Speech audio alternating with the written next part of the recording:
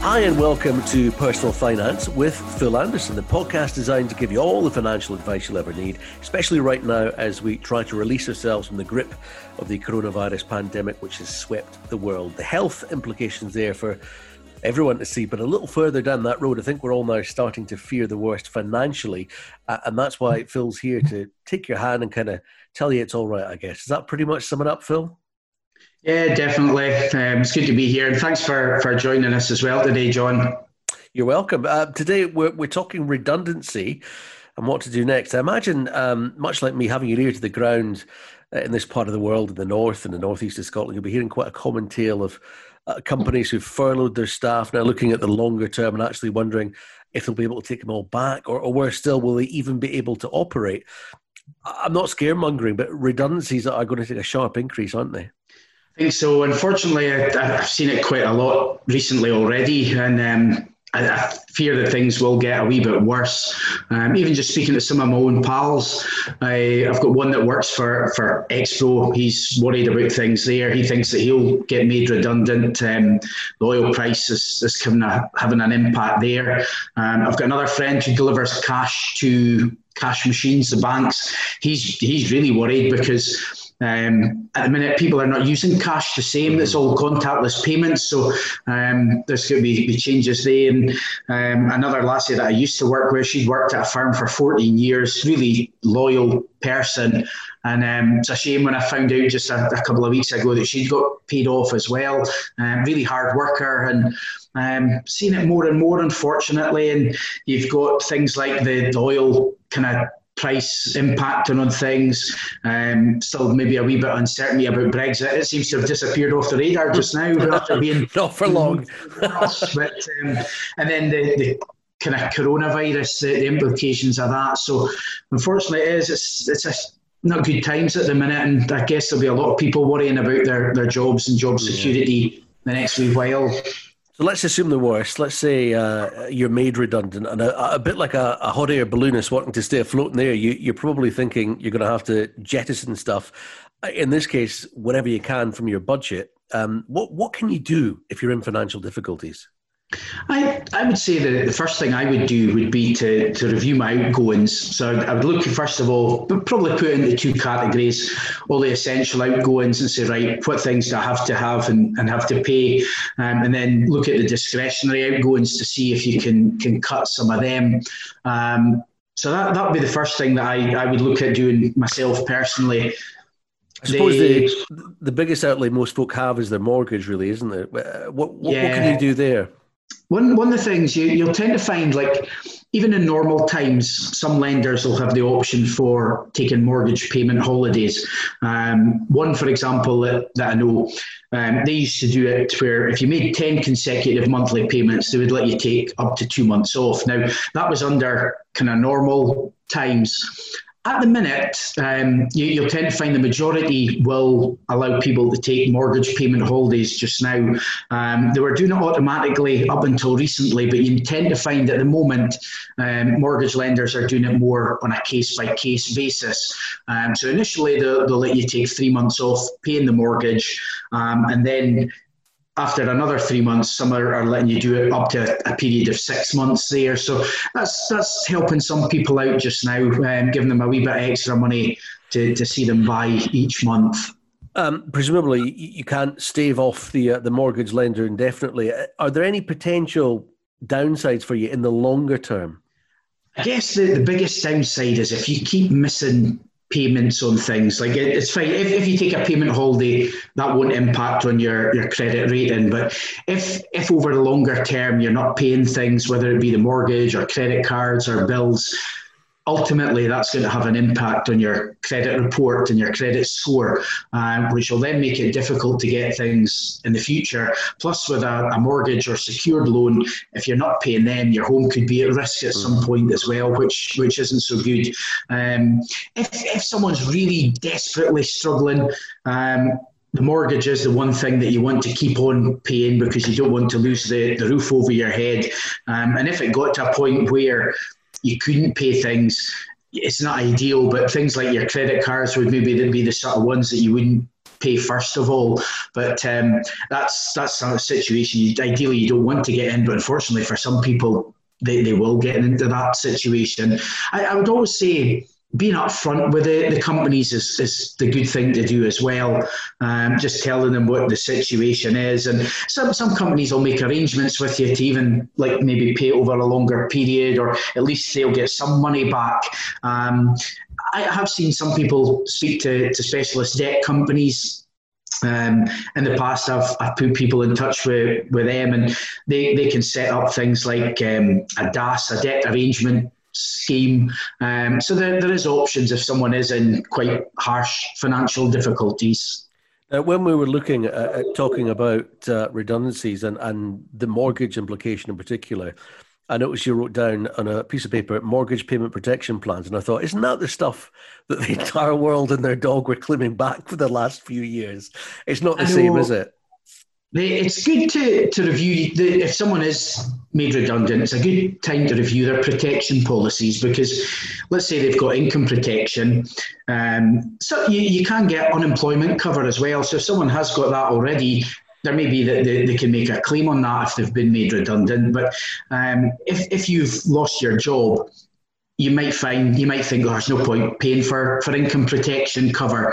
Another thing as well is that reviewing the protection policies are important, because that's often one of the first things to go.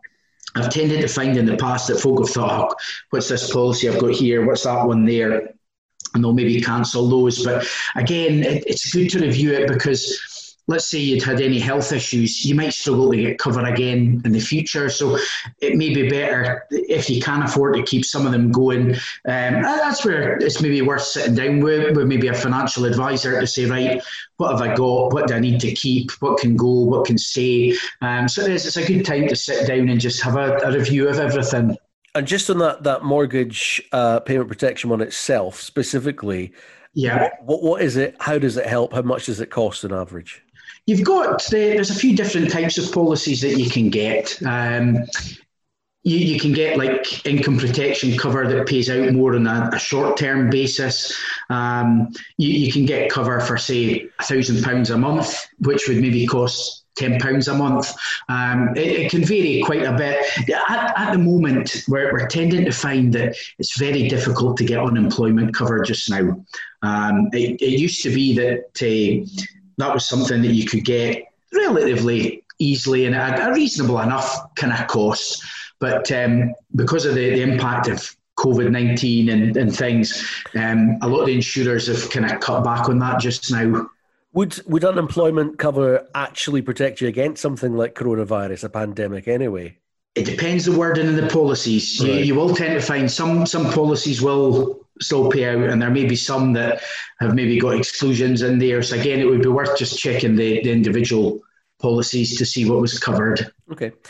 Age can be a significant factor when it comes to redundancy. I know not least from your own feelings as you get older that you'll be less employable, but there are potentially positive financial aspects as well. We'll come on to that a little bit later, but let's assume you're at the younger end of the market for now. Maybe you've got young family. That only adds to the worry if you're laid off. Any good news on that front, Phil, in terms of implications for things like child maintenance with specific regard to redundancy? Child maintenance is something that can be impacted quite severely if someone's made redundant. For the parent paying the money, then obviously their payments are going to go down. So that saves them paying out quite so much per month. So that's one outgoing that would reduce for them. But for the receiving parent, it also has an impact on them as well. So if someone's used to getting a payment in for their kids, someone being made redundant is going to have a big impact on that. So I guess there's positives and negatives. I know as a dad myself who pays maintenance, that's always something I want to make sure is up to date, and because it's for the kids. Exactly. They're the ones that benefit or suffer as a result, aren't they? Yeah, definitely. And that's one of the unfortunate things when someone's paid off, is that not only has it an impact on them, but has an impact on people around them as well, which is a pity. What about the benefits you can claim then? How quickly, if you're made redundant, how quickly can you access those and how long for? I say someone being made redundant, the main one that they would be able to claim would be job seekers allowance. They might also be eligible for some of I think it's called universal credit now. Mm-hmm. I think that's designed for people on low incomes. But the job seekers allowance, the amounts that you get for someone up to age 24, they get £58.90 per week. And if you're 25 and over, it's £74.35 per week. So the amounts there, I mean, that £74.35 a week equates to £322 a month. So it's not a lot to live off there, which is not so good. That gets paid fortnightly. So someone would get that every couple of weeks. I'm not sure how long it would take to set up. I'm assuming maybe a week or two until you got your first payment through as well. But I know if someone turned around to me and said, right, you're getting £322 to live a month, crikey, that would be hard going. Well, I suppose, it's better than the alternative, which is zero if you've been made redundant. But 322 is something. I suppose as well. If there is going to be an upsurge in redundancies, it may take that little bit longer before it filters down to you. I know I was going to say, just probably the best thing if someone is made redundant, I would recommend that they got when spoke to the Job Centre Plus, they'd be able to keep them right with just exactly what they would get. I think the job seekers allowance is payable for 6 months, I think, initially, is how that works. But definitely best speaking to the benefits agencies, Job Centre Plus, just to see what benefits you could get, because anything is better than nothing as well. On pensions, I mentioned earlier there may be some better news if you happen to be older and you're made redundant with reference to pensions. How does that work? What are the options and from what age? And is it specifically for private pension plans? One of the things, once you get to age 55, you can then access, if you've got what's called two main kinds of pensions. You've got a defined benefit pension, which is your final salary schemes, and then you've got a defined contribution pension, which is more like your personal pension. So if someone's got a personal pension, they can usually draw the benefits from that from age 55. And that's something I see quite a lot in my work, is that someone over the age of 55, they've maybe been made redundant, they've maybe got a little bit of savings, they think, right, I've got some money to kind of get by, but how am I going to keep up the lifestyle that I've become accustomed to? So if you're over the age of 55, there's a good chance it would be possible to draw money out of your pensions. So with that, you're able to take up to 25% as a tax-free lump sum out. So you've got options where you can draw kind of money out of the pension. If you're in a final salary pension scheme, you may be able to take that early, but again, that's got impact on what you get somewhere later down the line. Yeah. And you said that 25% tax free? Is that what you said there, Colin? Yeah, you get you're allowed to take 25% of your pension fund usually as a tax free lump sum. Most final salary schemes will also pay out a tax-free lump sum as well. But you get some pensions where you're entitled to a higher tax-free amount. But generally, for most of them, you're allowed to take 25% out as a tax-free amount. You can actually do it as a lump sum, or you could do that as a regular withdrawal out of it as well. So the pensions are very flexible. I'd say one of the downsides about taking money out of your pension is that it is for your retirement. You're robbing yourself. I know. Yeah. I saw it a few years back, when the oil downturn came a few years ago, we were getting a lot of people, especially in the oil industry, getting paid off over the age of 55. I think some would maybe think, right, I'll go and just get a part-time job and I'll top that up by drawing money out of my pension. But the more you draw out now, the less you're going to have at some point in the future. And the thing with a pension is it is designed to provide you with an income once you stop working. I suppose, as you say, for a lot of people using that option, it's not the preferred choice necessarily. Presumably they want to keep that nest egg for when they were planning retirement. But for those who are fortunate enough to be not too badly affected from removing money from their pension, could they look at maybe topping it up by perhaps investing some of the money they receive? They can. I mean, we've had some people, they'll take, for example, the tax-free lump sum out. They'll maybe put that into something and then draw an income from that. You've got quite a lot of tools available there. You've got ISAs that they can put it into. You can put them into various investment bonds, which can be set up in a way where you can draw a tax-free income from that part as well. It's good to look at the pros and cons, though. If you are taking money out of your pension, one thing that you can do is you could still save money into a pension, but the downside is you're then restricted. Once you start taking money out of your pension pots, once you start taking an income from it, they reduce it to £4,000 a year that you can pay back into a pension. Okay. So that's one thing that people have got to kind of watch, and that's why it's good. I'd probably say anybody in that sort of position should really be seeking financial advice from a financial advisor doing that. Let's look at redundancy payments, Phil.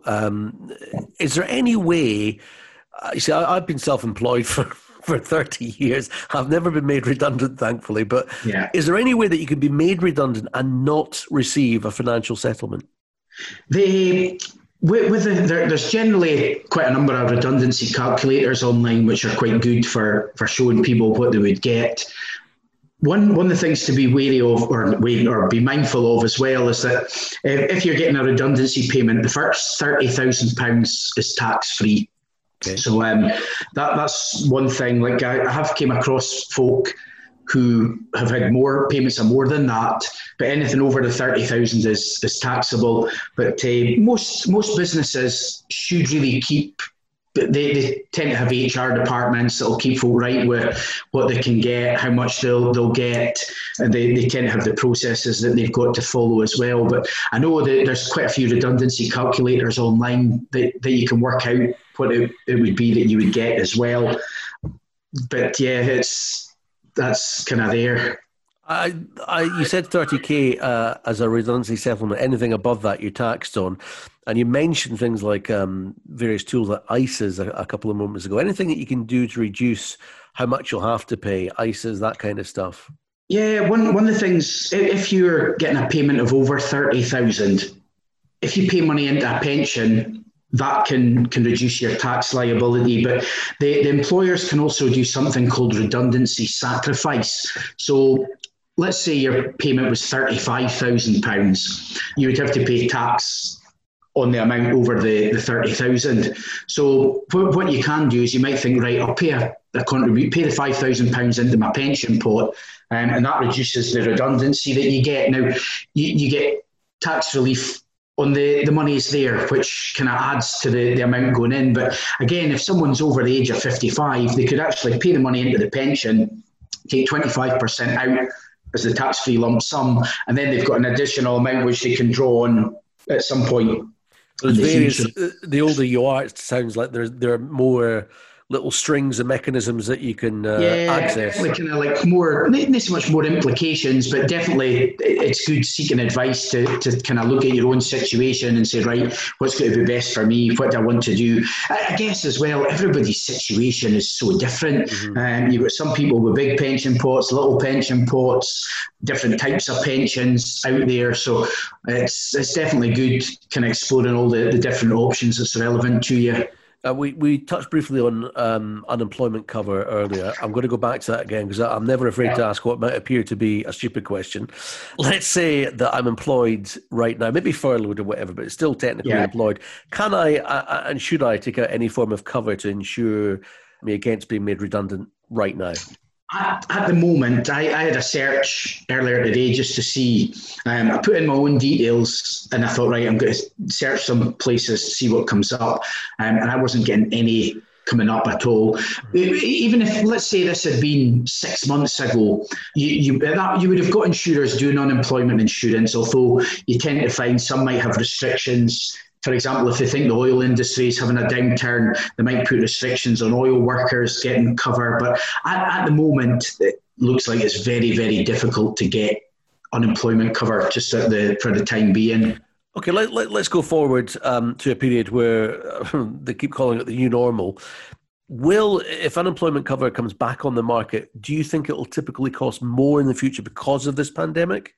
I would expect so. That's one thing that the insurers will do is they weigh up the risk and think, right, what's the likelihood of us paying out the claims? And you tend to find if they think that they're going to pay out more claims, then the premiums tend to go up. But not only that, they may impose extra restrictions on cover as well. So they may say, right, we'll offer you unemployment cover, but then they may put a restriction saying if it's because of a virus, for example, we won't pay out. So I think, I think it's a good chance we may see the cost of that sort of thing go up a bit in the future, or restrictions on the cover imposed. Here's something I know you're keen to mention from a personal point of view when it comes to redundancy is to be positive. I'm thankfully as yet never been made redundant, touch wood, but I know you have. And in this case, it was kind of a launch pad moment, wasn't it? Tell me the backstory for that. Was for me, I worked as a financial advisor at a firm. I was there a few years, and I felt quite settled, used to take in quite a bit for them, did well. And then during the first sort of property downturn, when would that be? Maybe about 11 years ago, I got paid off. Didn't really expect it. That was the thing. I always thought, there'll be other folk who'll get the chop before I will. But unfortunately for me, it kind of probably where I was based more than anything was the reason that I got the bullet. And it was tough. My second son was only 2-3 weeks old. So at the time I was thinking, oh no, what am I going to do? It's like, it just wasn't in the plan for that year at all. And I guess for me, I kind of thought, I was like, right, I go and get a job. I got offered a job with the Royal Bank of Scotland, and probably just as well I didn't take it, because not long after they kind of started to have their troubles then as well. But for me, I thought, right, go out on my own, see how it goes. If it doesn't work out, I'll get a job. And it was a push that I needed to really go out on my own. And I've never looked back since. There was a lot of hard graft, especially in the early years, but kind of reaped the rewards over the last few years. And sometimes I think, would have eventually have set up on my own? I don't know. It's a hard question to answer, but sometimes something comes up and you think that it's kind of a negative situation, but it's trying to make the positives out of it. And I know a lot of people will find things very hard. Like I know when your income goes down, it is a difficult thing to kind of plan for, and a difficult thing to happen. But I suppose there's positives as well. Like if you are maybe made redundant, you maybe spend a bit more time with family. Then again, the way things have gone the last wee while, folk are spending time with some family than others. But yeah, I know for me personally, getting made redundant turned out to be one of the best things that ever happened for me. And I know quite a few other people in the same position. They've started up different businesses. They've gone into different careers. I know people... I still think financial services is a great thing to get into. I listened to a podcast just the other day, and it was saying that there's 27,000 mortgage and financial advisors in the UK, and they expected that 10,000 of them are going to leave the industry and retire within the next 10 years. And I don't know, that leaves a massive kind of gap there. And I regularly get people contacting me on things like LinkedIn saying, look, I'm quite keen to maybe have a career change. I've worked in the oil industry, and now I want to look at maybe becoming a mortgage advisor or financial advisor. So you just never know. Sometimes things happen for a reason, and it's trying to be positive about stuff as well. I suppose a couple of things there that crossed my mind as you were talking about that. One, if you've been there, it probably means that you're more acutely tuned into the idea of someone else coming to you and saying, look, I've been made redundant, what do I do? You think, well, I've done this. So in my own case, The first thing I did was this, and this. And the other thing was, I remember you telling me before that, you sort of started out and you're working out your kitchen or whatever at the kitchen table, kids running around, dishes over here. And it gradually grew. Tell me the point that you're at now in terms of sort of offices around the northeast of Scotland, and then where you hope it will go afterwards. Yeah, I mean, for us, we've been, it'll be 10 years this year since I set up the business. And just now we've got 8 members of staff. We were up to 12 at one point last year, but with a couple leave for various reasons. And I don't think it'll be long before we kind of look to replace them and get more staff in. Things have gone really well. I mean, I look at where we were even like 5 years ago. It just, things keep just growing and growing more and more for us. And part of it's luck, part of it's down to hard work. But we've got offices. Our main office is based in Ellen in Aberdeenshire. Got an advisor up in Caithness. I'd like to grow the business more up in that neck of the woods. Just so few financial advisors up that way. We've got an office in Aberdeen that we use, but we also have, I call them virtual offices, but the good thing is with that offices, we can book a room and see people there as well. But I think going forward, a lot more will get done. I suppose it's quite old-fashioned to do things on the telephone these days, but by Zoom, Skype, Teams, all of these sort of things, I can see that becoming almost like the new normal in what we do. A lot of our guys will do home appointments as well, but they're very accessible to people. So if folk do have any questions, there's always somebody able to get in touch with them relatively quickly. I know you've always found inspiration through various people that you admire, and you're quite the fan of an inspirational quote or two. Have you got one that kind of fits for our subject matter today, a word or two of wisdom to take away from a podcast focusing on the financial aspects of redundancy? My quote of the week this week's from a chap called Zig Ziglar. He was a motivational speaker back in the day, but his quote is, "Stop being afraid of what could go wrong and start being positive about what could go right." And I don't know, like, redundancy is an awful thing. I've been through it myself. And it can be very difficult, but you've got to try and see the light at the end of the tunnel, try and be positive, and if you need help, ask for it. That's the thing. There is a lot of people out there that will try and help you if that was the situation that you're in. Just as an aside, I wonder where, when you saw that quote first, where you were on your own journey and how you benefited from it. I say for me, I think probably around about the time that I was made unemployed, because back then I was always looking for like bits of inspiration, but it's easy to kind of, when things aren't going well, your head goes down a bit and they feel sorry for yourself, but you can go in a sort of downward spiral. And I know for me, it's always trying to think, right, let's try and stay positive and try and keep things going on an upward sort of trajectory. And it is trying to be positive. It's not always easy, but I think it makes a big difference. I know for me personally. Okay, well, let's summarise on this episode, redundancy and what to do next. Let's start with those who are still technically employed but fearing redundancy. What should they be doing right now to help themselves in the future? I would say, like, good to speak to someone. You tend to find some financial advisors are more looking to deal with people, high net worth folk, people looking to invest in things, but you will get quite a number of financial advisors who are happy just to try and help people. And I must admit, when I used to see clients, that was something that I always was keen to do, because I love helping people. And that was one of the reasons I wanted to start doing the podcast, was I want to try and use my experiences where I can try and help folk. And if anyone is like in any difficulties, or if anyone is looking for any kind of guidance or advice on any of the things that we spoke about today, certainly if they got in touch with us, I'd be delighted to try and help them out. And not so much from a sense of trying to get business for my work, but more just to help people. That's what I'm kind of in this to do. Really enjoy helping people. And so, yeah, the first thing I would say would be really to try and sit down with someone, or not sit down with them at the minute, but even sit down with them over a Zoom call or something, or telephone call, and see what we can do to help.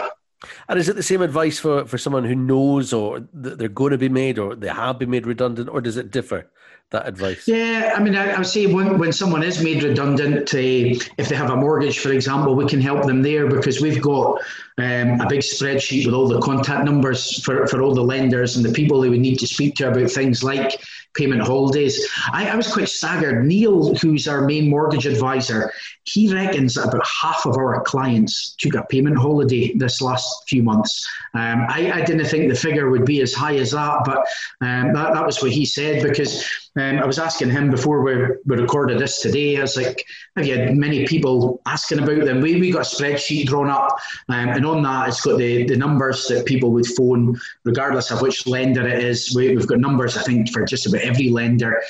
So we can even help save folk a wee bit of time, because going on the websites for some of the companies, try to find who you need to speak to, or you get murder. Told to speak to somebody else. And the worst thing is, at the minute, a lot of the banks and building societies, their staff's working from home. So you maybe get put through to the wrong person, and all of a sudden it's like, oh, sorry, I can't transfer you, but phone this number. And you're like, just spent half an hour trying to get through to you. So even in that regard, we can help. We've got all the contact numbers that we can pass on to people to say, look, they might not speak to us directly, but at least this is the department that you need to speak to, and here's their telephone number. I'm Jim Ellis. Thanks for joining Phil and myself on the podcast. And if you feel you need a helping hand with anything we've been discussing, or anything else of a monetary matter, you find Phil for Finance. Search Phil Anderson Financial Services online and on Facebook, Twitter, or LinkedIn as well. Or why not email Phil a question that he can answer on a future show? His address is phil@philandersonfinancial.co.uk. That's phil@philandersonfinancial.co.uk. Send him your question and Phil could be answering it in an upcoming podcast. Be assured we won't use your real name if that's what you prefer. It will be in complete confidence. Remember, if you found this useful, please rate and recommend us, and please subscribe on Apple or wherever you get your podcasts. Then you'll get us every week with the info that you want when you need it. And if you want to see Phil's lovely face, we have a video version as well, which you'll find on YouTube. We get all the links you need on Phil's social media. Good luck with your money as we find our way out of lockdown together. Phil's doing his best to help make that cash go further. The next time, we're looking at financial planning for families, whether you're starting yours or you're adding to the brood. We'll see you then. Thanks for listening.